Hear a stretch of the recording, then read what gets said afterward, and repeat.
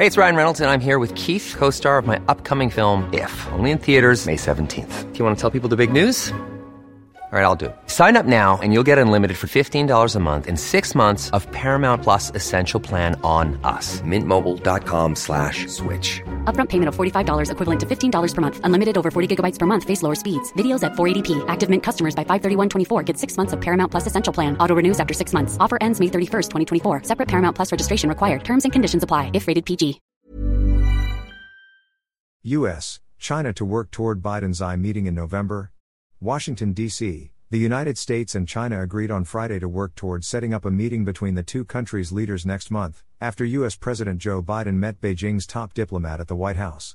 Biden has invited Xi Jinping to come to San Francisco in November for the Asia-Pacific Economic Cooperation, APEC, summit, at a time of tense relations between the two powers. Xi is yet to confirm if he will come.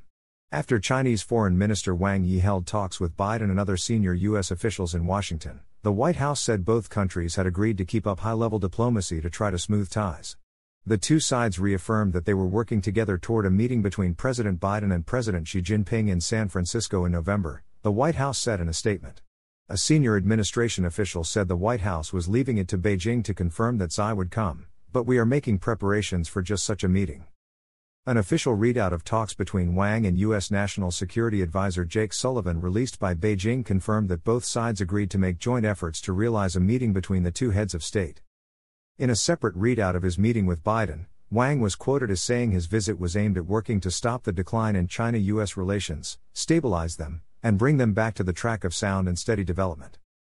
Biden told Wang that Washington and Beijing must manage competition in the relationship responsibly and maintain open lines of communication, the White House said in a statement.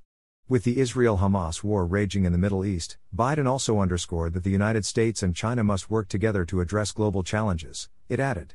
U.S. officials had expressed our deep concern with the situation in the Middle East, and pressed China to take a more constructive approach, including talking to its allies there, the senior administration official said.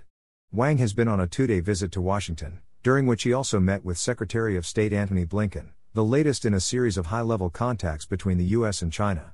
His meeting with Biden had been expected after Blinken met Xi in Beijing in June, but it had not previously been confirmed. After meeting with Blinken on Thursday, Wang acknowledged that differences would still come up but said China would respond calmly. Biden and Xi have had no contact since meeting on the sidelines of the Group of 20 summit on Indonesia's resort island of Bali in November 2022. Relations have been tense for years between the world's top two economies as they vie for influence in the Asia-Pacific region and beyond, and as Beijing boosts cooperation with Russia in a bid to reduce U.S. dominance. A particular point of contention has been Taiwan, the self-ruling democratic island claimed by Beijing.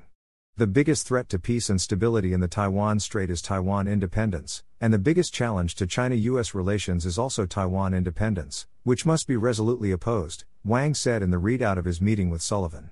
In his meeting with Biden, he also stressed the centrality of the One China principle to U.S.-China ties, the Foreign Ministry readout read. The U.S. and China have also traded barbs over the conflict in the Middle East, where Biden has been Israel's foremost ally.